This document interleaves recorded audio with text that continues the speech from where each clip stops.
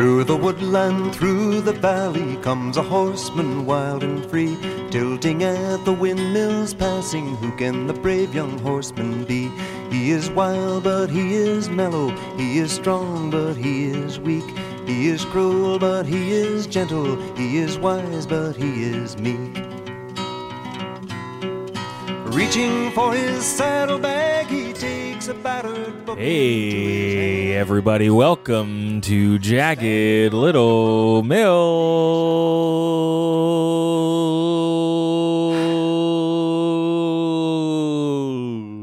You get a donkey, and you get a donkey. You doing an Oprah thing? I was sort of It was like doing... Oprah running out of batteries. If we're doing like the bad improv prompt thing. What if Robot Oprah was running a monster truck show and she ran out of batteries? Yeah. What if Oprah was the announcer at SummerSlam? Oh, dip. She was running out of battery. Robot Oprah was hosting SummerSlam and she ran out of batteries. I love that episode. I think it would go a little something like this. Jesus. And you get a suplex, and you get a suplex.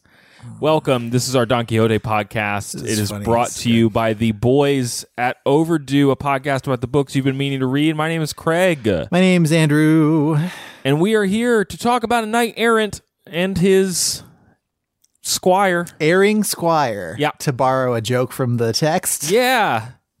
Some funny stuff. We are in book 2 of Don Quixote, and we are going to be talking about chapters 27 through 36 this episode. Andrew, it's been a little while. I have some notes. What do you remember from last time? There's a monkey who could tell you your past and present, but not your future. Correct. Which I remember because the veil is lifted on the monkey here in chapter 27, right where we get started. That is true. Mm-hmm. I don't remember anything else, but I think the monkey was kind of our segue point. The monkey is the segue point because the guy who owns the monkey, Master Pedro, had a puppet show that Don Quixote messed up. Yeah. And so do you want to know the incredible true story about what the deal is with this monkey and why he knows so much that he shouldn't know? Before you do that, I just want to remind our listeners that in the previous episode, after they went to a big cool wedding, they went to the Cave of Montesinos, where Don Quixote met some wizards, he claims. Either fell asleep. Prophetic visions or he took a nap. Yeah. Or possibly both. But he's pretty sure that it happened. So, okay. Pretty sure. Yeah. And I mean, he's never steered us wrong before. So. No. Can you swear as a Catholic Christian and tell me the true story of Master Pedro? Well, so you remember way back in the day when Don Quixote ran into a bunch of prisoners on the road. Yeah. And he freed them, and then they beat him up. I do remember this. So it turns out that one of those guys is Monkey Guy. Yes, Master Pedro. Master Pedro the Monkey Guy was one of these guys. de Passamonte, or however. And so his life post prison is he has a monkey now. And when he goes to a new town, he goes around and he talks to everybody and he gets their life stories. Yeah. And then he goes to the bar and says that his monkey knows everything about them and will they pay money to hear his magical monkey.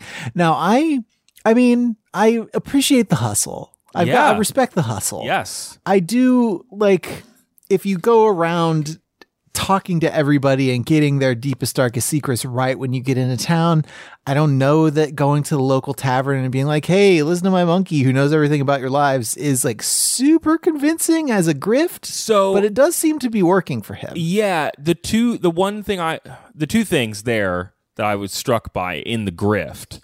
One is he often does the questions, then does the puppet show, then does the monkey suit saying. Usually is what the puppet show is so good that everybody forgets. Yes, and they're kind of distracted. The other thing it said is that sometimes he would tell people facts even if they didn't pay, just to give himself credibility. Just get a taste. Yes. Give everybody a taste. Also worth... Well, then there was another thing where, like, sometimes if he didn't know the answer, he would just kind of, like, rephrase the question and say it back to them. And in that way, it is consistent with my experience of actual fortune telling. That is true. Yes. Mm-hmm.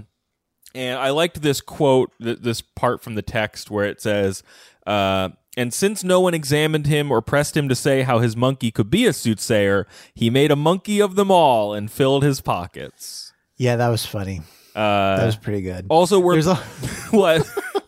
No, I was just going to say that Cervantes, in this month's installment of Cervantes, still mad. Yeah. He does have a thing right at the beginning of chapter 27 where he complains again that it was the printers who left out a bit in the first book about when Sancho's donkey got stolen. Because this is that guy. Yeah. And I do think that this gentleman doth protest too much about it being the printer. No. And then he also blames the printer for something else later. Listen, Andrew, because he stole the donkey, which is definitely a thing that he put in the first part of the book, that's why he needed his new monkey soothsayer identity, because he was on the lam. Mm-hmm. It's definitely not a thing that he forgot to put in the story. Yeah, no, he was the printer. Closing out this chapter, we do hook up with Don Quixote and Sancho real quick. They have a quick run-in with some armed representatives of the town of Donkey Brayers. Mm-hmm. I thought this was... I believe Sancho insults them in some way and they are run out of town. I was struck by the part where Don Quixote tries to diffuse the situation by saying that an entire village can't be insulted and an entire village can't insult you. He says something like one person cannot represent their entire community, basically, which Sancho's like, great point. Let me bray like a donkey and ruin everything. Noted situation diffuser, Don Quixote de la Mancha. He had one of his moments of like, he's making a point with passion and verve. Mm-hmm. Then we get one of our classic Sancho Don Quixote spat chapters. We get a spat chapter. Yeah, here. We get a little bit of trouble in paradise, if you know what I mean. What? Yeah. Sancho's big mad because he got beat up by the donkey people and Don Quixote ran away. And what does Don Quixote say? And so I confess that I withdrew, but not that I fled. Yes. And in this I have imitated many valiant men who have waited for a better moment. The histories are full of such cases, but since they would not be to your advantage or my taste, I shall not recount them to you now. Don Quixote read The Art of War, I guess. Lots of people have done what I just did, and it was totally brave and valiant and not a big deal. So I don't know why you're mad. Yeah. Sancho threatens to quit lest he get a raise, basically. And Don Quixote gets big mad and calls him a donkey. Big mad. Who said big mad to you recently? I don't know. Where'd you get it from? This whole passage gave me lots of big mad energy, and I don't know why. Jeez. But he calls Sancho a jackass, and he does it with such anger that Sancho breaks down into tears and says, "Yes, I am a jackass. I'll shut up now." And then Sancho's like, "Hey, pay me." And Don Quixote's like, "No, my squire is unionized." Mm-hmm. How much do you think that I should pay you? And then Sancho lays out that he should be paid a bunch, including like compensation for the insula that he doesn't have yet. Yes. And then he's like, "I've been in your employ for like 20 years. Does that sound right? Like about 20 years? It must be more than 20 years, give or take 3 days," he says. And Don Quixote says, "No. It's been like my 2 travels months. in the Sierra Morena or in the course of all our sallies took barely 2 months. And you say, Sancho, that I promised you the insula 20 years ago." Yeah. And then he complains about having to pay his employees, but then he says he'll do it. Yeah. But then he calls him a jackass, and Sancho promises to shut up for all time, which he definitely does not. Which you don't never. I I got energy from this passage, Andrew, that if this were a Saturday morning cartoon, then this episode would then transition into like, and now for some kooky reason, Sancho's the knight and Don Quixote has to be the squire. Like the level of they need to understand each other's position happening. I don't know. Like, and then I guess they would discover that it was better for both of them to go back to the original. Yeah, that's usually how that works. We all learn a lesson about our own selves and about our partners in those episodes. Yeah, for sure. But it doesn't happen because this is not that book anyway. No, because it's Don Quixote by Miguel de Cervantes. Yeah. The next one is the one about the boat, right? Yeah, it's regarding the famous adventure of the enchanted boat. I like this one. It's just more, man. It's this just feels more like a Don book Quixote one nonsense. So big picture on the episode, the chapters we're talking about in this episode. I think the back half of these chapters is more interesting. Is way more interesting and is doing something actually different from what we've seen before. This boat chapter is just like straight. Cervantes said, "What if I played you the hits?" Yeah, he just is like, "What if windmills but water?" But water mills. Yeah, that's basically like he sees a boat and is like, "Oh, I bet a wizard put this here so I could help a knight who's captured." Yeah, so he and Sancho get on the boat and then they're going down the river and they see these water mills and Don Quixote's like, "Oh no, they're monsters or something." No, and the guys who work at the mills, they have bread dust all over their face. And so he thinks that they're kooky monsters. And cookie monsters? He does think that they are cookie monsters. And they stop his boat from ruining the water mills. Mm-hmm. They push him and the boat off with their big like poles, and in so doing, they sink the boat. Yeah, Sancho and Don Quixote nearly drown. The fishermen who the boat belongs to, not wizards but fishermen, come out and are like, "What did you do to our boat?" And Don Quixote gives them the typical nonsense about how they were. What, they're trying to fight monsters or something? No, he says, "I will gladly pay for your busted boat if you give me the knight that you've captured." Yes, right, there you go. And they're like, "What are you talking about?" And then Don Quixote sullenly pays for the boat and the two of them stalk off to their next adventure. I think there's a bit where he yells really loud. He's like, "Hey, whoever captured knight you are, I clearly can't save you. These people won't let me," as they walk away. The character beats in this passage that I did like were... It opens with Don Quixote just liking nature, just looking at nature and liking it. That was sweet. I enjoyed that. And there's a bit where they have to tie up Rocinante and the donkey to get in the boat. Not the one who was stolen in book one, who was left out by the printer. It's another more recent donkey that Sancho has gotten, who he's very affectionate with. Well, and he's very sad to leave them, and they're getting all upset that the boat is drifting away. Like that, just a little character. I like the little character notes in this passage more than let's fight a different type of mill this time. Sure. But then chapter 30 is where things pick up, Andrew. Yeah, because we find some Don Quixote fanboys, or fan people, I guess. A couple that is very into Don Quixote. Yeah, Duke and Duchess. They've read the book. They've read all the adventures. They know all about Don Quixote. They know all about Sancho, and they decide from the get-go to treat both of them like they are a knight errant and a squire in a book. And that's how it begins. Yeah, and they are super... In particular, the Duchess, the Duke and the Duchess. The Duchess is really into Sancho's whole deal, because I guess that wouldn't... If you were reading this book, and of course in fiction they have read the first half of Don Quixote, the book that we read, and you wouldn't necessarily like believe that Sancho could be that way, and then you'd meet him and you're like, holy crap, this guy. Oh, wow, he really is this way. So as they had read the first part of this history and consequently had learned of Don Quixote's absurd turn of mind, waited for him with great pleasure and a desire to know him, intending to follow that turn of mind and acquiesce to everything he said, and for as long as he stayed with them, treat him like a knight errant with all the customary ceremonies found in the books of chivalry, which they had read and of which they were very fond. So just like this is how it begins, with like dinner and a couple of like altercations like between Sancho and the help, and Don Quixote gets his beard washed and Sancho's like, "I want my beard washed," and then a bunch of like dishwashers try to wash his beard with dirty water. It's so funny. Everybody just so funny. is just walking that fine line between punking them and trying to keep them on the line. Yes. Yeah. Well, and what I like about...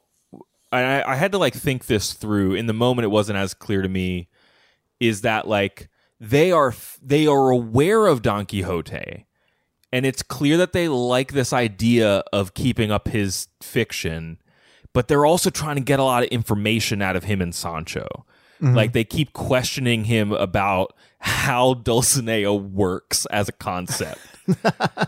And he's like, listen, I can only sort of explain it to you, but I'm pretty sure that I'm immune to enchantments now, so she must be the one who's enchanted. Because as you remember, he got out of that cage, so he is immune. He reasons that his knight's superpower is being immune to enchantments forevermore. Right, and we know that she's enchanted because instead of being beautiful, when he ran into just some random woman on the road who Sancho told him was Dulcinea. Yes. She's, she couldn't possibly be or smell or speak that unattractively. Yeah. So he's really, really bothered by this. He really is. They make a priest mad, and Don Quixote... Typical. wants to beat up a priest, but doesn't. This priest, he's not really in on the joke. No, he really isn't. And so I got for a minute here, and then unfortunately, it doesn't get carried through because the Duke and Duchess are still punking. Oh yeah, everybody. But the episode of The Simpsons. It's Homer's Enemy is the name of the episode. Okay. Where Frank Grimes is a man who has struggled for everything he's ever gotten, and he comes to town, and Homer is an idiot, and he has a stable job and a loving family and all the things that Frank Grimes has never had, and then Frank Grimes dies. It's a very dark episode of a show made by people who were pretty sure that it was going to end in the next year or two. But this bishop or whatever, I got Frank Grimes energy off of it. Oh, yeah. Because he starts, by the habit I wear, I must say that your excellency is as much a simpleton as these sinners. Consider that of course they must be mad, since the sane applaud their madness. Stay with them, your excellency, and for as long as they're in this house, I shall be in mine, and I exempt myself from reproving what I cannot remedy. And I just wanted to see more of this dynamic where everybody is buying into Sancho and Don Quixote's nonsense, but then there's one guy who's trying to be the voice of reason who is just totally getting overridden at it would be a different dynamic than what we usually get in these. No, and it's fun too because it's made clear that this Duke and Duchess have been really horny for this book for months, and the priest hangs out at their house all the time, and he can't believe that they've been reading this. It's like when your friend is into a television show that you think is stupid. When I kept watching Battlestar and you couldn't believe that I was still watching Battlestar. I guess we probably find a more recent example than that too. Did you for example, Camille and I are watching the League of Legends Netflix cartoon. I've actually heard that's very good. It's not bad, but the Imagine Dragons theme song is a crime. And and also in the show, there is a version of Imagine Dragons that plays the song in part of an episode, and I wanted to die. Okay. I actually, sure, that could this be is an like when example. you try to tell me about the Belgian version of Well, Demol. listen, it's the best television show that's ever been made. Best reality show that's ever been made. Anyway, other than Punk'd, which all of these chapters are based on, clearly. I did like the priest stuff. I liked that when Don Quixote was defending himself, on my page 666, the word sin was used right under the number. Ooh. That was cool. Yeah, It was a the fun printers little thing that getting I got. clever. That's why they're taking stuff out, is so they can do cool stuff like that. But they get rid of the priest. As you said, when they wash his beard and do the soapy beard prank... The prank is just that they put a lot of soap in his beard, and they make him sit there with all the soap in his beard while they go to get more water. The prank is that they were supposed to give him a bowl of water to wash his hands in, and the servants were like, "No, idiot, put your face in it. We're gonna run away and leave you all soapified." Hilarious. And the thing that the Duke has to walk around and walk the line of is he didn't tell the servants to do that. They were getting in on the action themselves. And then the Duke is like, well, I guess do the soapy beard trick to me so we can pretend it's a custom. But I swear to God, if you do it to me the funny way, you're all fired. They send Sancho off to get his own weird bath treatment, which doesn't go well. I don't really. No, he ends up running back into the room. The Benny Hill music is playing. He's being chased by dishwashers who are holding up nasty like brown dishwater. We get some alone time with the Duke and Duchess and Don Quixote. They ask more questions about the Dulcinea thing. They ask him a little. What's interesting is they are asking him questions from the book that are from the spots where Don Quixote wasn't on screen, which is always interesting to this is an interesting dynamic now. Mm-hmm. I mean, I guess that's the part you want to know about, right? Well, yeah, but that's the other, no one else who is. So in the first part of the book, when anybody was going along with the fiction of Don Quixote, it was his family and neighbors who were just trying to get a ruse that would convince him to come home. And these people, we don't know what their deal is. What's their end game? I don't understand. Mm-hmm. They're not out. They're a duke and a duchess. What are they going to get from just messing with this guy? They are nobles, and all they have is money and time, Craig. All they have is money and time to torture people with. This is how rich people act. I have been led to believe. Squid Game over here.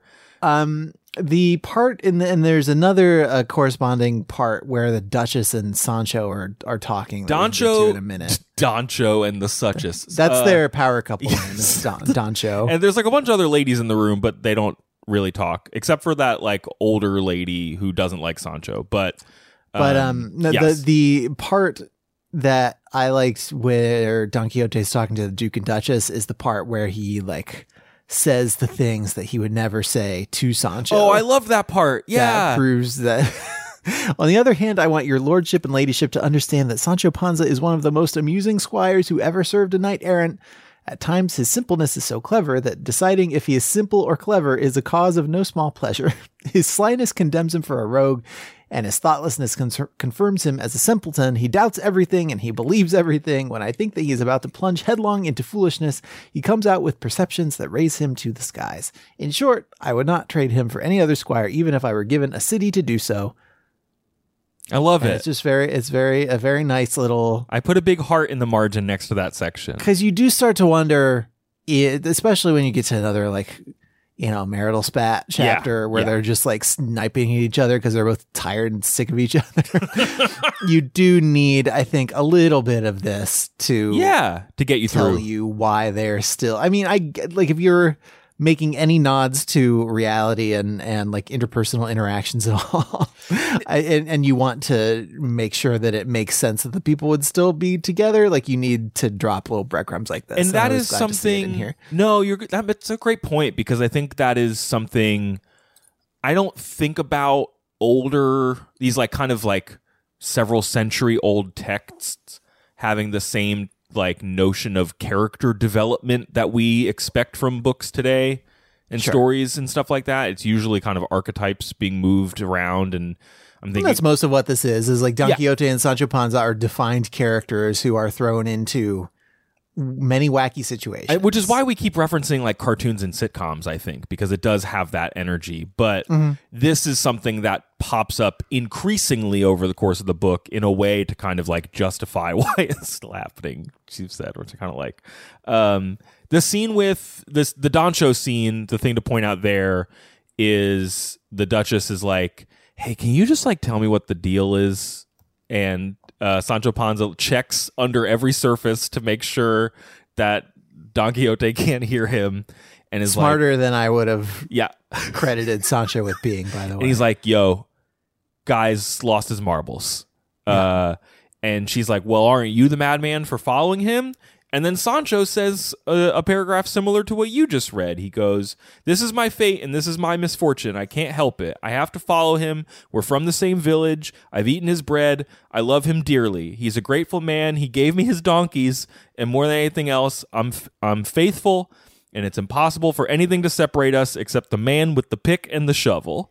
Which I guess is a reference to death, says the footnote. But is yeah, very sweet. and then a little earlier he says, the first thing I'll say is that I believe my master Don Quixote is completely crazy, even though sometimes he says things that in my opinion, and in the opinion of everybody who hears him, are so intelligent and well-reasoned that Satan himself couldn't say them better. So they both have this moment where they're like, yeah, like the popular perception of this person is 100% accurate, and I totally agree with it. Yeah. But also, on the other hand, they're not so bad. They're not so bad. And so she quizzes him a little bit about Dulcinea, and she tells him, hey, dude, we have a bunch of enchanters that we hang out with all the time. They're up on the enchanter gossip, and that definitely is Dulcinea. You are the one who is deceived, Sancho Panza. Yeah, because I thought Sancho, like, she's the first one that he spills the beans to about Dulcinea. Correct. Right? Yes. And she is like, she comes up with a clever ruse where she just says, no, Sancho, you are mistaken. This is all true. Oh, boy. This is not, you are Truman in the Truman Show. This is all for you, Sancho. Mm-hmm. And he's like, well, that's a big relief because I can't be carrying around this type of stuff to think about. And it's honestly better that maybe some of the stuff my master says is true so that I don't have to worry about how crazy he is. And she's like, don't you worry about it. And then he also dishes on the Montesinos cave, which is important because chapter 34 kicks off big trick time, Andrew, where first they go hunting. They just go hunting for boar. And then you just talk about like why you go hunting, and Sancho's like, this is I'm too lazy for this when I'm governor, which is something the Duchess has promised him a governorship. Oh, because the priest was like, you'll never be a governor. And the Duke and Duchess were like, nah, he's going to be a governor. We'll make him a governor. Yeah. So this is kind of on, it's an insurance policy for the insula thing, I think maybe. It is over and above the promise of the insula that he's been given, but it's and it is way Sancho more in the game. Real to Sancho, I think, than anything Don Quixote has promised him. Yeah. But while they're talking about hunting, Andrew, what comes out of the woods? Do you remember? Is it Merlin? No, that's like the next chapter. This is when a devil walks up. Oh, it's just like a big monster. And he's like, hey, some enchanters and some Dulcinea are in town. Yeah. Buckle up. At the end of the previous chapter, just to lift the curtain a little bit, the Duke and Duchess are like, we're going to plan a bunch of wild pranks that are totally consistent with everything that happens to Don Quixote and Sancho in the book. And we're basically going to do some Don Quixote LARPing with these two for as long as they're here. Yeah, we're just going to keep it going. And so you, the reader, know, this is not an actual monster. This is just an elaborate prank that's being staged. Yes. For Don Quixote's benefit. And the demon is like, hey, I'm looking for Don Quixote. Don Quixote raises his hand. And he's like, hey, DQ, you got to stand here and wait for my boys. Mm-hmm. And everyone's a little confused because it is a demon. So maybe he's lying. But Don Quixote needs to know what's going to happen. And then the parade of enchanters arrive, Andrew. And this is where we get into some more Dulcinea stuff, right? Where, yes. Is this somebody who's supposed to be like representing the spirit of Dulcinea or something? Okay. It's like a hot person between the ages of 17 and 20 has appeared. Several carts of magicians have rolled out of the woods. Montesinos himself is there. Mm-hmm. Some other jerks, Lurgandeo, I don't know, they're making up names. And then a guy whose face looks like death claims to be Merlin. Mm-hmm. And is like, hey, this lady in the sheet in the cart next to me, who you can still tell is super hot, I broke the enchantment on Dulcinea briefly so that you could see and remember how hot she is. And I'm going to tell you how to break the curse. Mm-hmm. Andrew, how can they break the curse that Dulcinea is under? This is Merlin speaking in verse to Don Quixote. It's going to require some work from one Sancho Panza. Oh, yeah. And he's going to have to be lashed 3,300 times, I believe is the number of times. Yeah, he needs to give himself that many lashes, though later Merlin is like, if you need to have someone else do it, you can. Well, and he's also like, we can reduce the number of lashes if you're willing to let somebody else do it. Oh, yes. And there's no timetable for this. You just do it when you need to.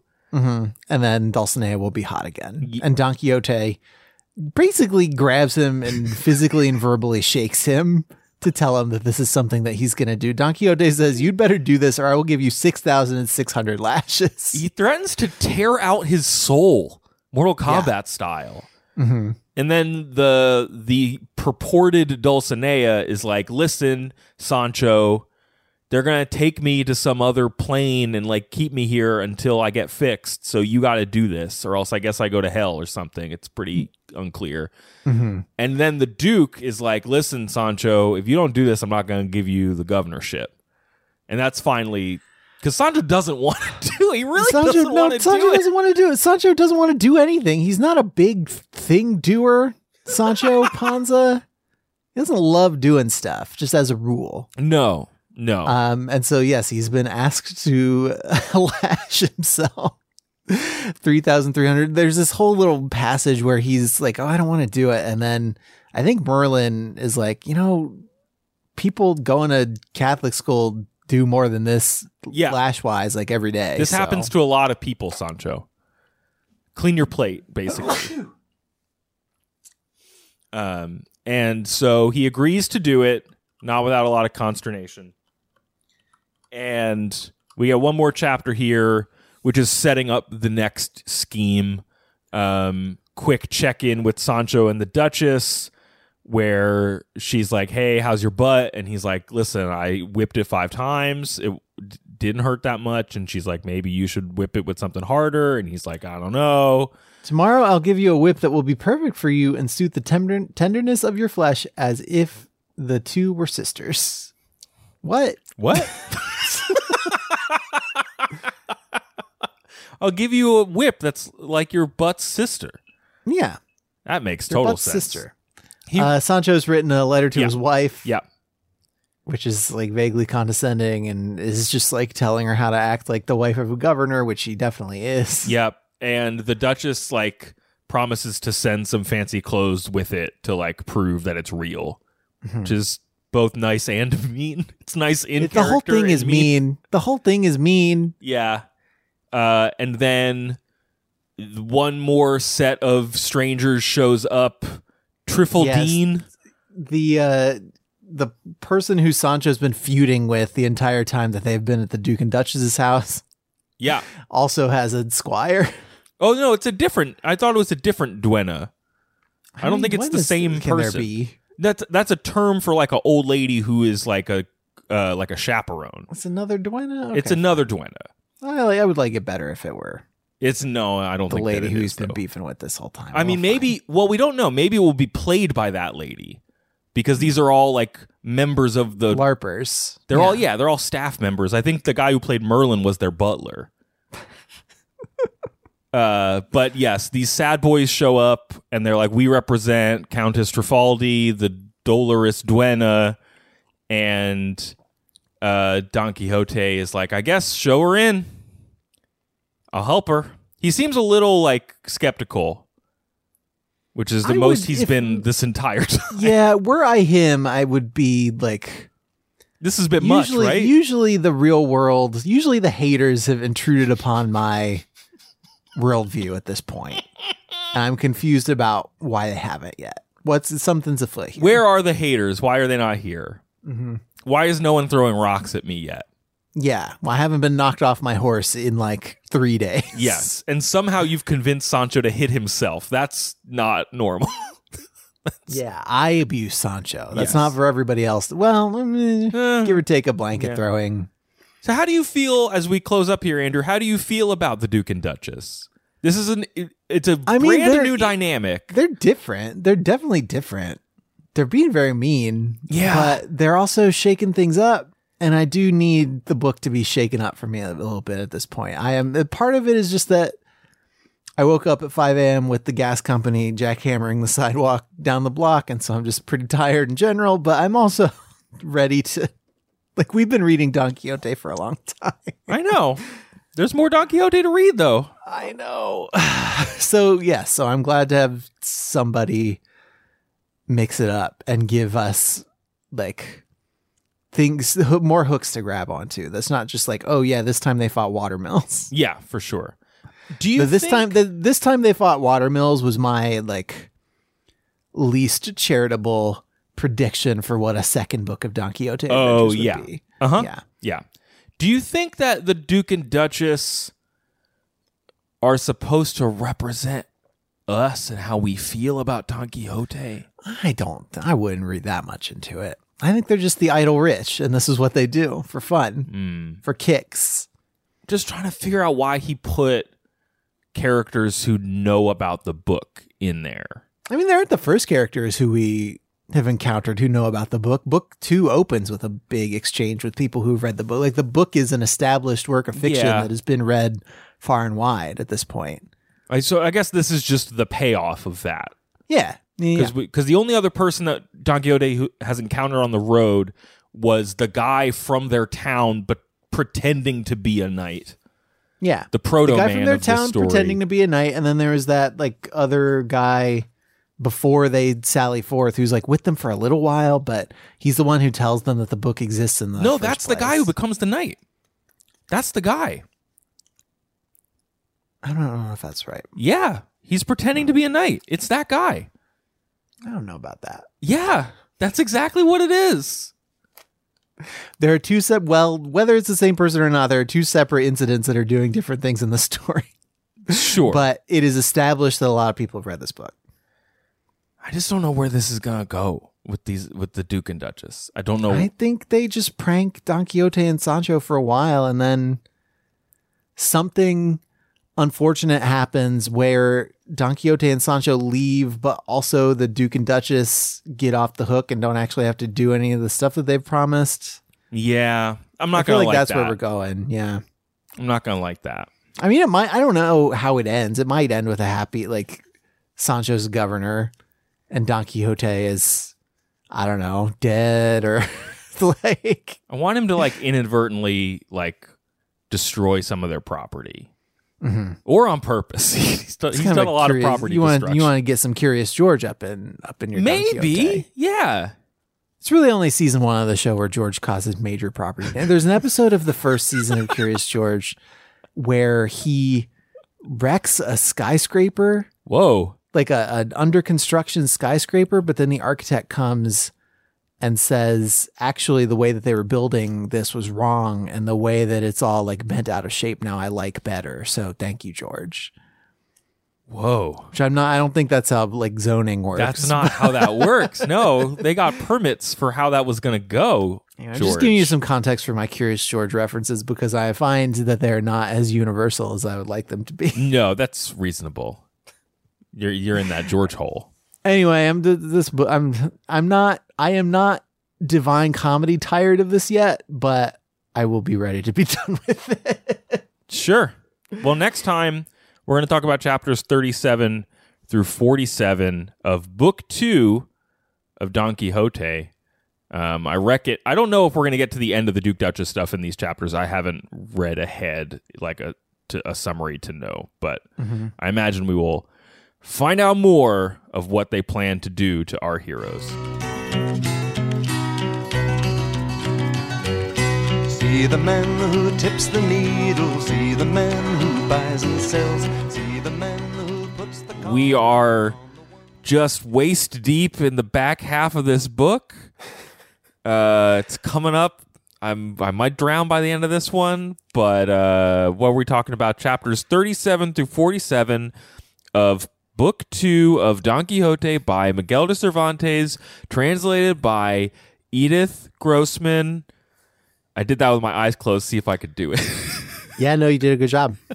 What do you remember about the last time on Don Quixote? Last time on Don Quixote, the big thing, big news about town is that Don Quixote and Sancho Panza showed up to this Duke and Duchess's house. They were welcomed in. And the Duke and Duchess are big-time Don Quixote fans. They've read the book. They know all about his adventures. And they've decided that they are going to spare no expense in setting up fake situations for Don Quixote to like work his way through. Yeah, because this isn't just like meeting a celebrity. This is meeting a celebrity who does not understand the world in which they live. Sure. And so now you can also punk them. What celebrity would be the easy? I mean, I think there'd probably be a lot of them that would be easy to do this to. But like, who are some of the least self-aware ones who you could most easily trick? I bet I could trick Chris Pratt. I don't know what I would trick him into. He's tricked himself into a bunch of stuff. Not really a celebrity per se, but I think if you trapped Ryan Lochte. Oh, yeah. No, that one interview that he did, right? Yeah, you could definitely convince him that he was riding a horse up into the mountains. Yeah. A wooden horse up into the mountains. That's so that lays the groundwork for what we're doing here. Chapter 37 you almost don't have to talk about because it is literally just like we're starting a story. The Dolorous Duenna is here, and then the chapter ends. And here the author concluded this brief chapter and began the next one following the same adventure, which is one of the most notable in this history. Hey, Cervantes, do you know how chapters work? Yeah, you could just have kept going. This chapter is not that long. No, the big thing from the last one that we need to just cover, though, is that their biggest prank involved some fake wizards, and a fake Dulcinea. And the wizards said that Sancho had to spank himself 3,300 times, and that would cure Dulcinea of the ugly curse that Sancho made up, but now they've convinced him he didn't make up. Sancho's big into getting pulled into his own web of lies. Yeah. And that happens at least once that I can think of off the top of my head in this sequence too. And Sancho gets high on his own supply. You're totally right. And the Duke has promised Sancho his governorship if he goes along with the plans and does the spanking and stuff like that. So so now we've got the duennas, we've got the Countess Trifaldi, who's the Dolorous Duenna. Sancho doesn't like duennas. He doesn't like these old nannies. End of story. New chapter. A dozen duennas led by the sad Countess come in, and she falls at Don Quixote's feet and begs for help. What is her problem, Andrew? I mean, at the end of the day, her problem is that she has a beard. Listen. Because, I mean, presumably, because this is like, there were just like 1,500 years where a man dressing as a woman was like the funniest thing that anybody could do, right? Yeah. And so that's the school of comedy that Don Quixote is working in here. Yes. Is that like these are probably men who are playing women because that makes it even funnier that they are entrapping Don Quixote and Sancho Panza in their strange tale. Yes. And it is supernatural for these women to have big beards. Yep. And isn't it kooky that Sancho just really funny stuff. Don a man Quixote, dressed as a woman? What? Well, they don't know. They just think that they were cursed. They think that they were cursed by a giant because a made-up princess had sex with a made-up knight and made her made-up mom die, and the mom's cousin is a made-up giant who is also a wizard. And he showed up and turned the made-up princess and the made-up knight into a donkey and an alligator and made all the ladies grow beards. And so now they're here. And you remember the sequence of events a lot more clearly than I did. Like, I think the important part is the beard part. The other important part is he said he would end the curse if the valiant Manchegan would fight him in mortal combat. Not the video game, actual Mortal Kombat. If you would beat him at Killer Instinct. Don Quixote has the killer instinct. He is a street fighter. He's not a virtual fighter. He's very real. And he said that, I don't know, they say you alluded to the wooden horse. They say he rides around on the wooden horse. All that stuff's made up, obviously. It's just a guy who works for the Duke and Duchess playing a part. We haven't met this giant yet, of course. Okay. Now, is this the wooden horse part, or is there other stuff that happens? We're getting to the wooden horse part. I do just want to note the part where while the Dolores Duena is telling her made up story, and she's like, yeah, and then my mom died because I eloped, and Sancho's like, wow, that's really interesting. Keep going. Okay. Chapter 40 opens with, I don't know if it's supposed to be Cervantes or one of the made up authors who's like, dang, my book is good. Did you catch that part? It's whoever it is Cid who Hamet? is. So Cid Hamet is the fictitious translator, right? He's like the Moorish guy who is translating this adventure for us. And then there's somebody, and yeah, you're right. I'm not sure if it's Cervantes or who it is. There's somebody a layer above him who's telling us what he's doing. Yes. And so that guy busts in here in chapter 40, chapter XL, because it's big. It's a big chapter. It is a big chapter. Really and truly, all those who enjoy histories like this one ought to show their gratitude to Cid Hamet, its first author, for his care in telling us its smallest details and clearly bringing everything, no matter how trivial, to light. He depicts thoughts, reveals imaginations, responds to tacit questions, clarifies doubts, resolves arguments. In short, he expresses the smallest points that curiosity might ever desire to know. Let me just explain to you how this book works for a sec. I liked later there's another passage where he complains about being confined to Sancho and Don Quixote's perspectives in the first half of Don Quixote, which is why he made up those novels and put them into the story. Uh-huh. And he recognizes that people didn't like that they were in there, for probably because they also found the novels interesting and wanted to read them on their own time.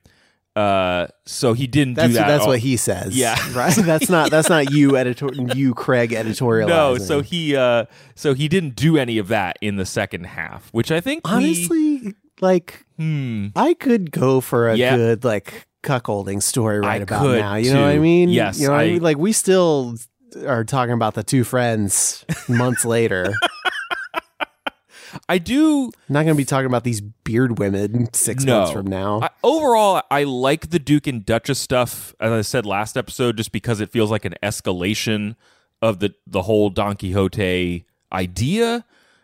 But we took a while getting here. I was ready to be here a while ago. We sallied out a while ago, we're only just now getting there. So in this chapter, Sancho is kind of skeptical of what's happening. The Countess is like, hey, this giant is like 1,000,000 miles away. You need to ride his giant wooden horse. Yeah. Sancho doesn't want to do it. Uh-huh. Don Quixote's going to make him. And so they send for the horse. And then it comes out of the woods. Horse. And he comes in and he's all made out of what? Clavileño the Fleet is the name of the horse. Yes. Sancho it's like a big Trojan horse. Yeah, and Sancho and Don Quixote, they are blindfolded and made to climb up on this horse. Mm-hmm. And then they sit there and everybody around them pretends that they're riding the horse while they hold fire and they work a bellows to make wind. It's all just very Foley special effects work that everybody in here is doing now. Pretty early in the ride, Sancho and Don Quixote are talking about thinking that they're in the air, and they're yelling, quote unquote, yelling down to the people on the ground. And Sancho's like, it's really weird that we can hear them they're right next to us. And Don Quixote's like, don't worry about it. Magic. Remember? Magic.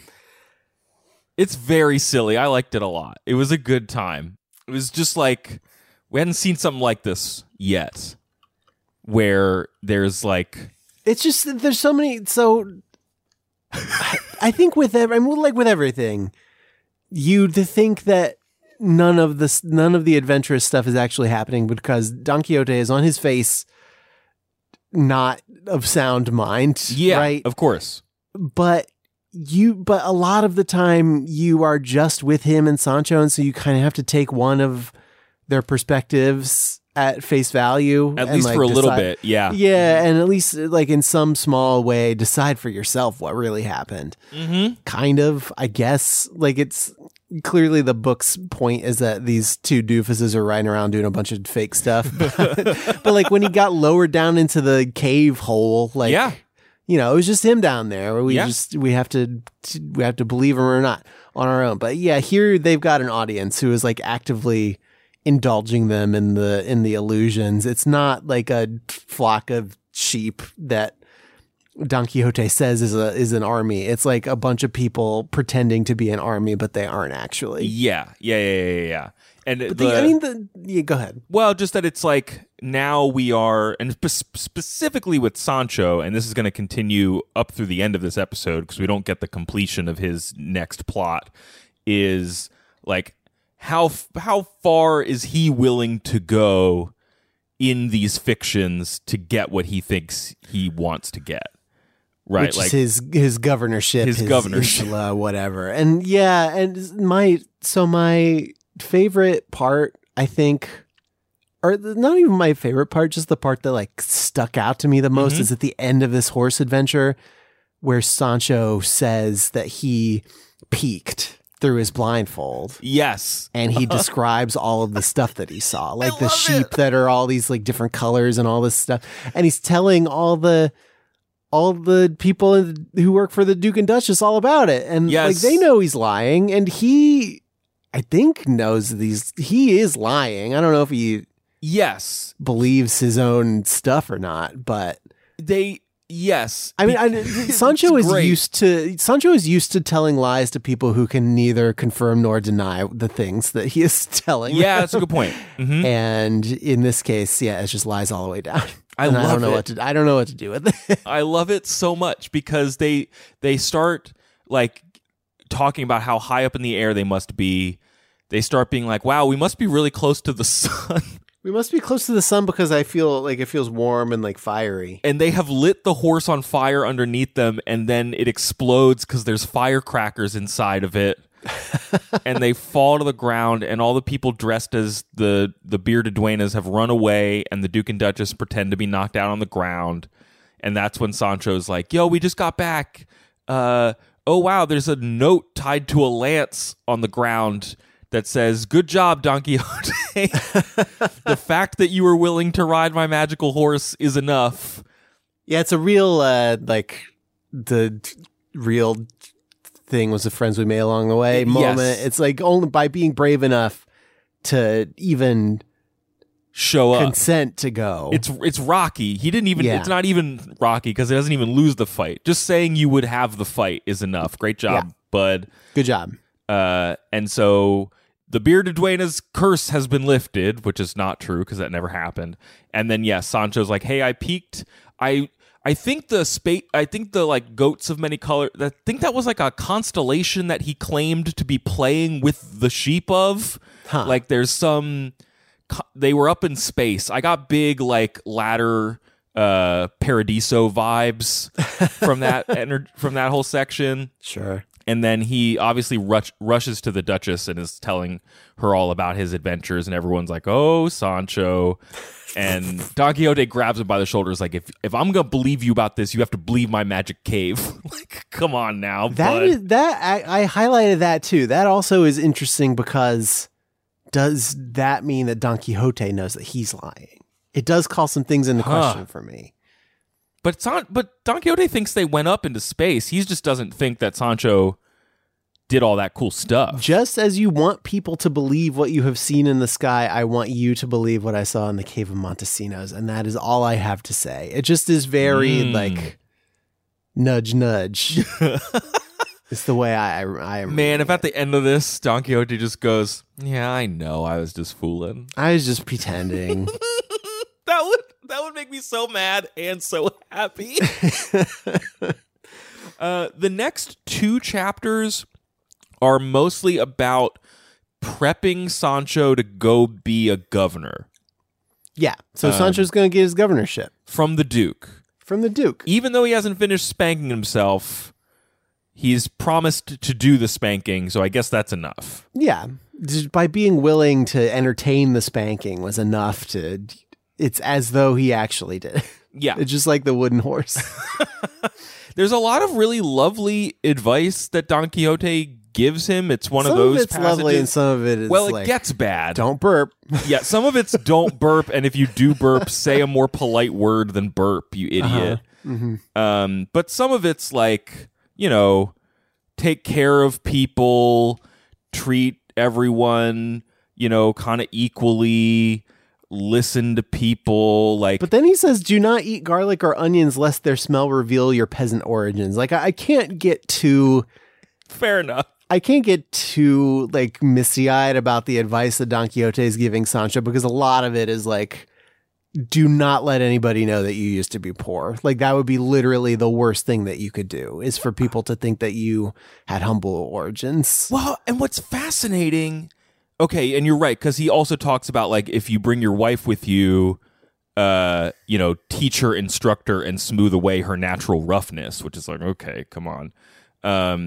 But I do like just ahead of that, he says, if one of your relatives comes to see you, do not scorn or insult him.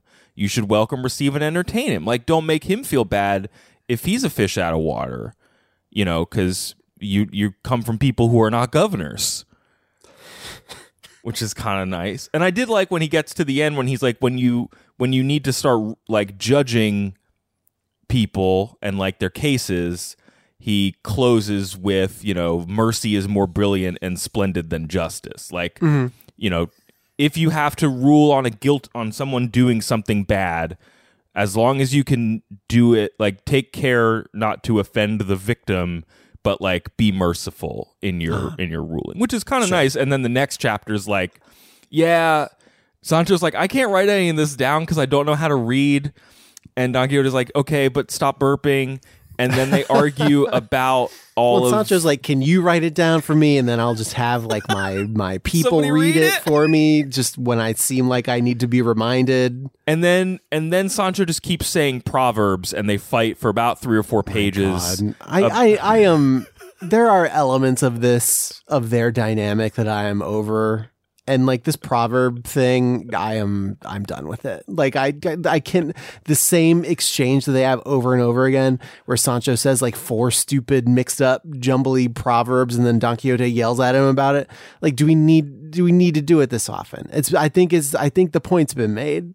I'll be careful from now on to say the ones that suit the gravity of my position, because in a well-stocked house, supper is soon cooked. And if you cut the cards, you don't deal. And the man who sounds the alarm is safe and forgiving in keeping. You need some sense.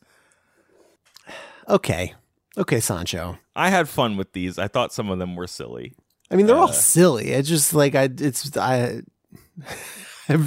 done this part already. I liked the ones that made even less sense.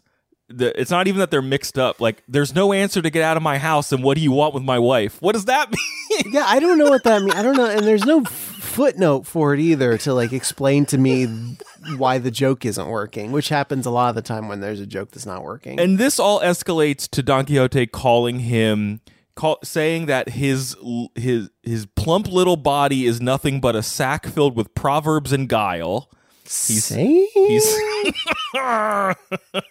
and Sancho seems to be pretty insulted by that, and he says, if you don't want me to be governor, you think I might as well go to hell. I'd rather go to hell as Sancho Panza than heaven as someone I'm not, basically, as heaven as a governor. And then Don Quixote is like, it's literally the opposite. Oh, I'd rather go to heaven as Sancho than to hell as a governor. Oh, sorry. Yes. Thank you. Which Don Quixote hears is like, okay, you're going to be true to yourself.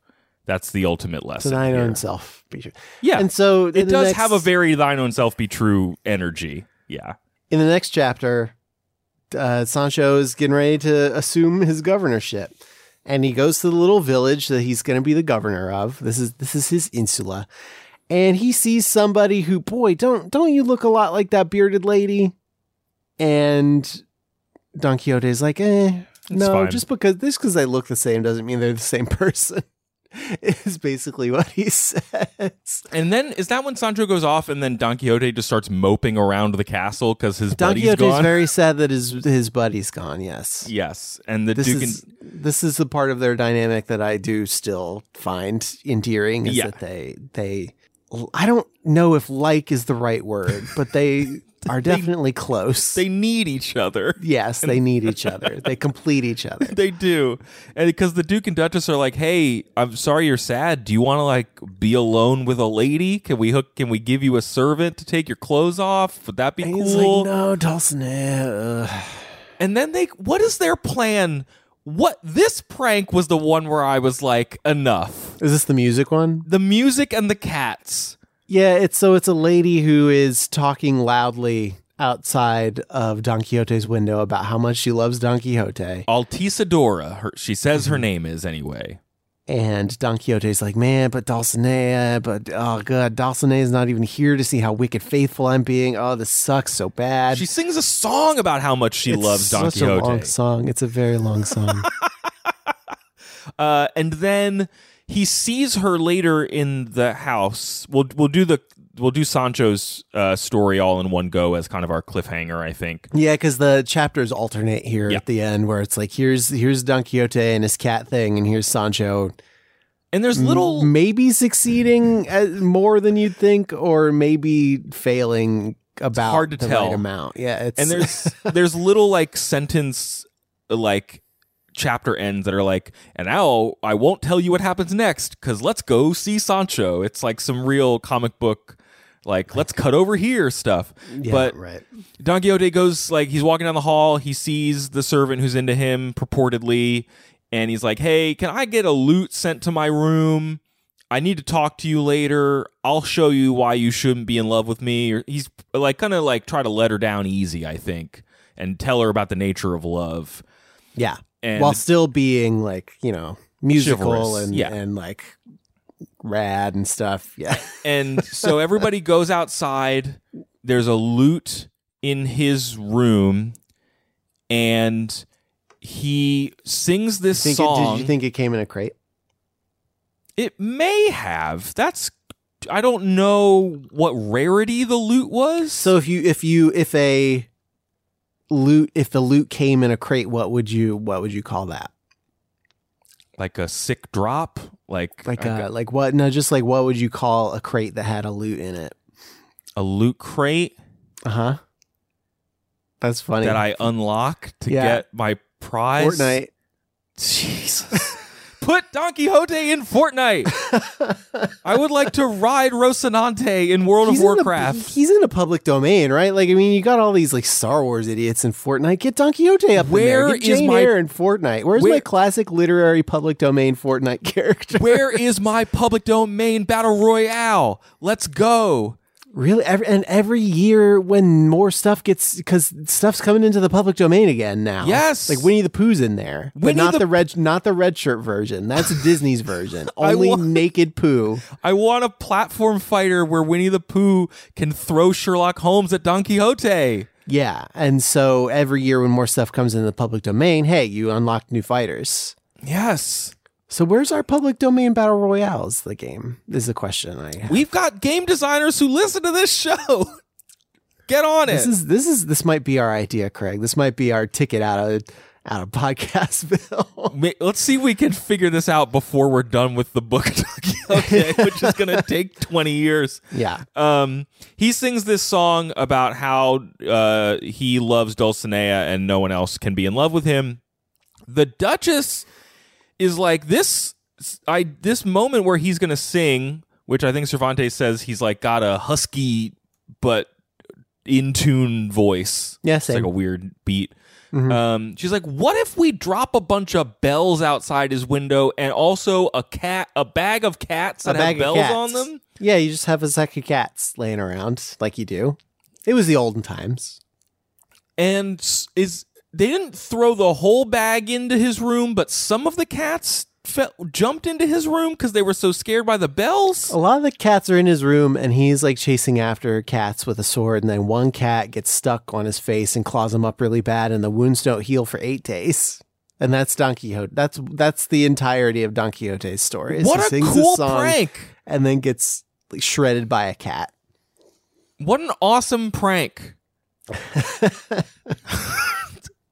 really cool. I really hope that they kind of ease off. I really hope that they don't do anything else to Don Quixote at this point. I mean, Don Quixote has he'll get like a lung punctured or something. Like, we've read of some pretty grievous Wolverine, you're right. injuries that he just kind of walks away from.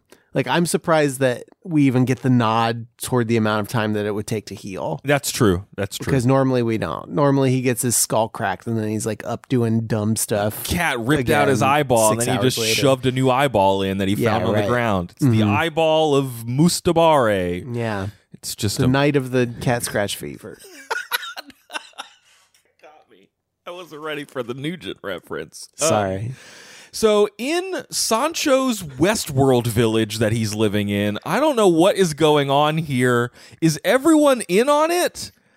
What is the deal here? Most people are, but some people aren't. So there's a thing right at the beginning where it's the clothing, beard, plumpness, and short stature of the new governor surprised all the people who were not privy to the secret, and even all of the many people who were. So not everybody's in on it, but most people are in. Okay, I think I missed that. That might have been in somewhere in the. I was noting the name of the town, which is Barataria, I think. And yes, So there are people in the town who are aware that it's a prank, and there are people in the town who do not know it's a prank. Yeah, but that it does sucks seem like for them. A lot of people are in on it. Yeah. Okay. So they set him up in like a Judge Judy situation.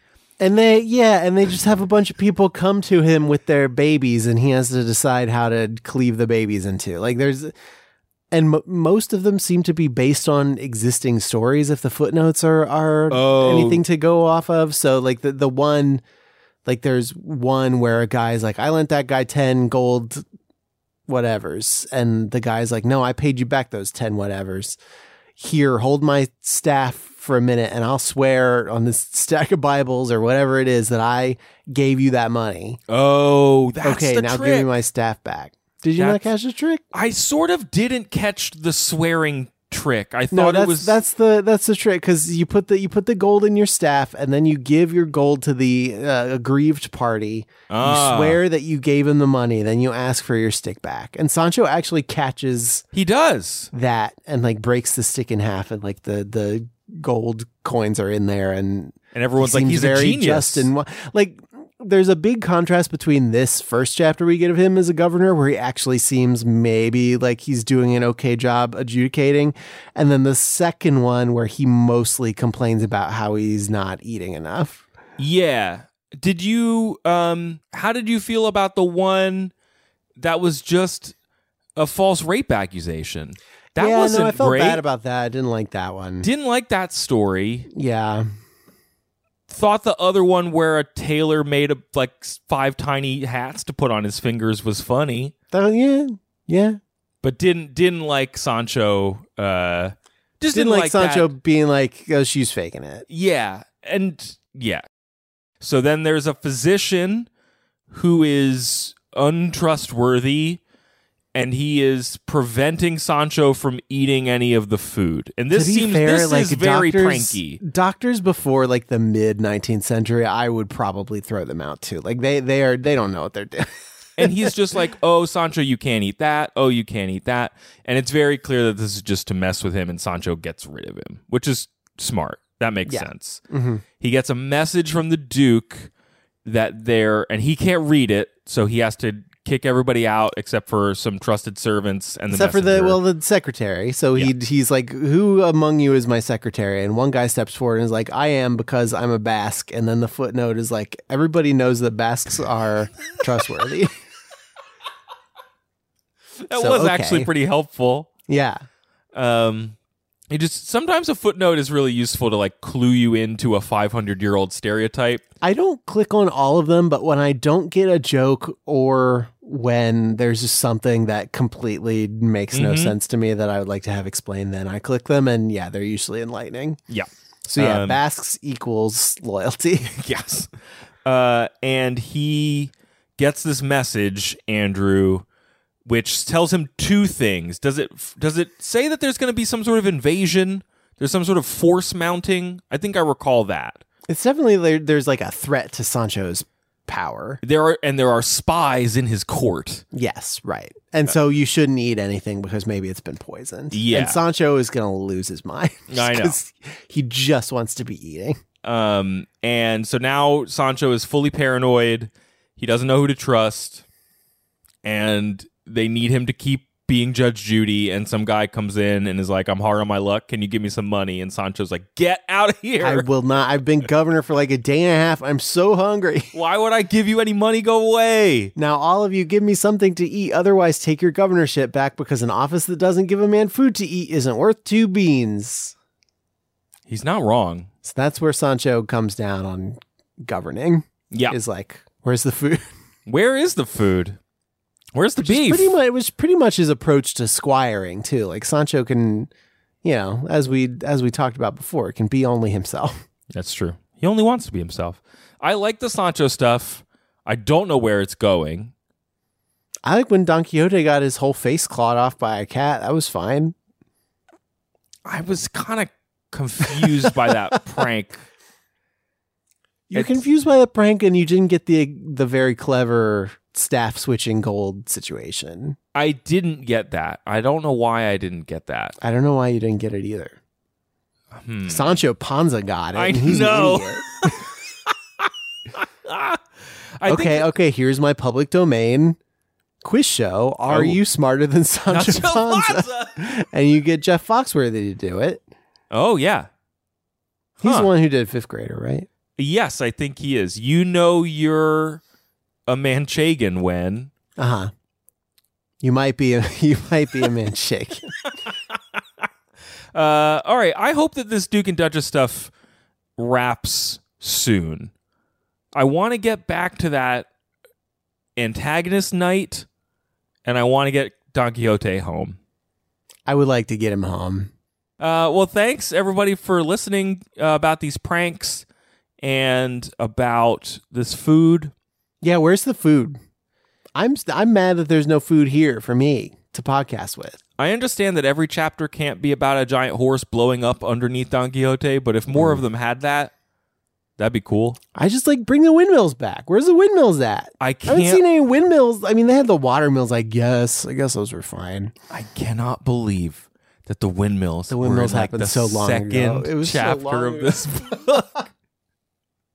You don't see political cartoons where Don Quixote is solving the problems of a woman with a beard. It's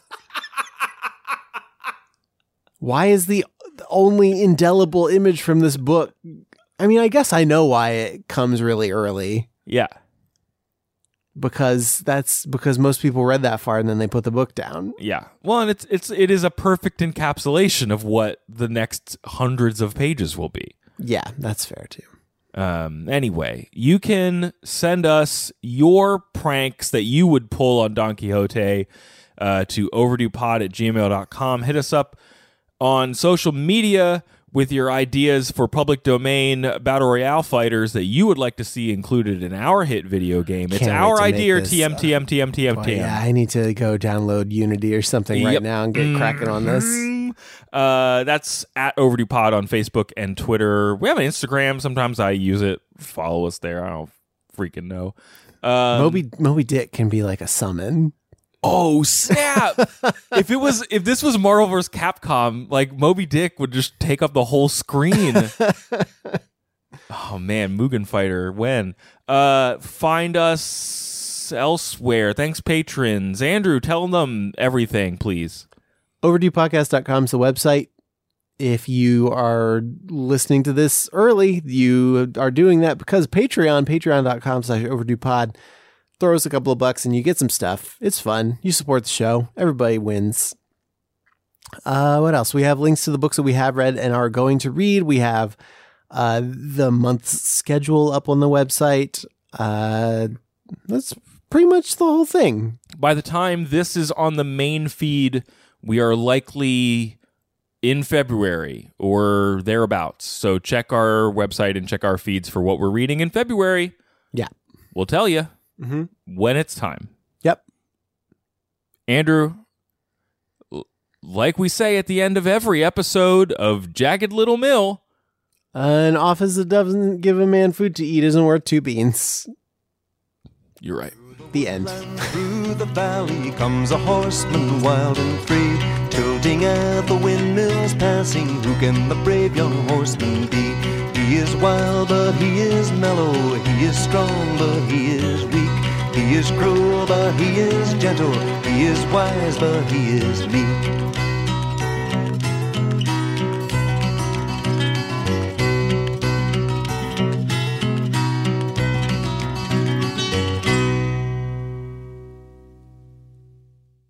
Welcome to Jagged Little Mill, a Don Quixote podcast from the folks at Overdue, a podcast about the books you've been meaning to read. My name is Craig. My name's Andrew.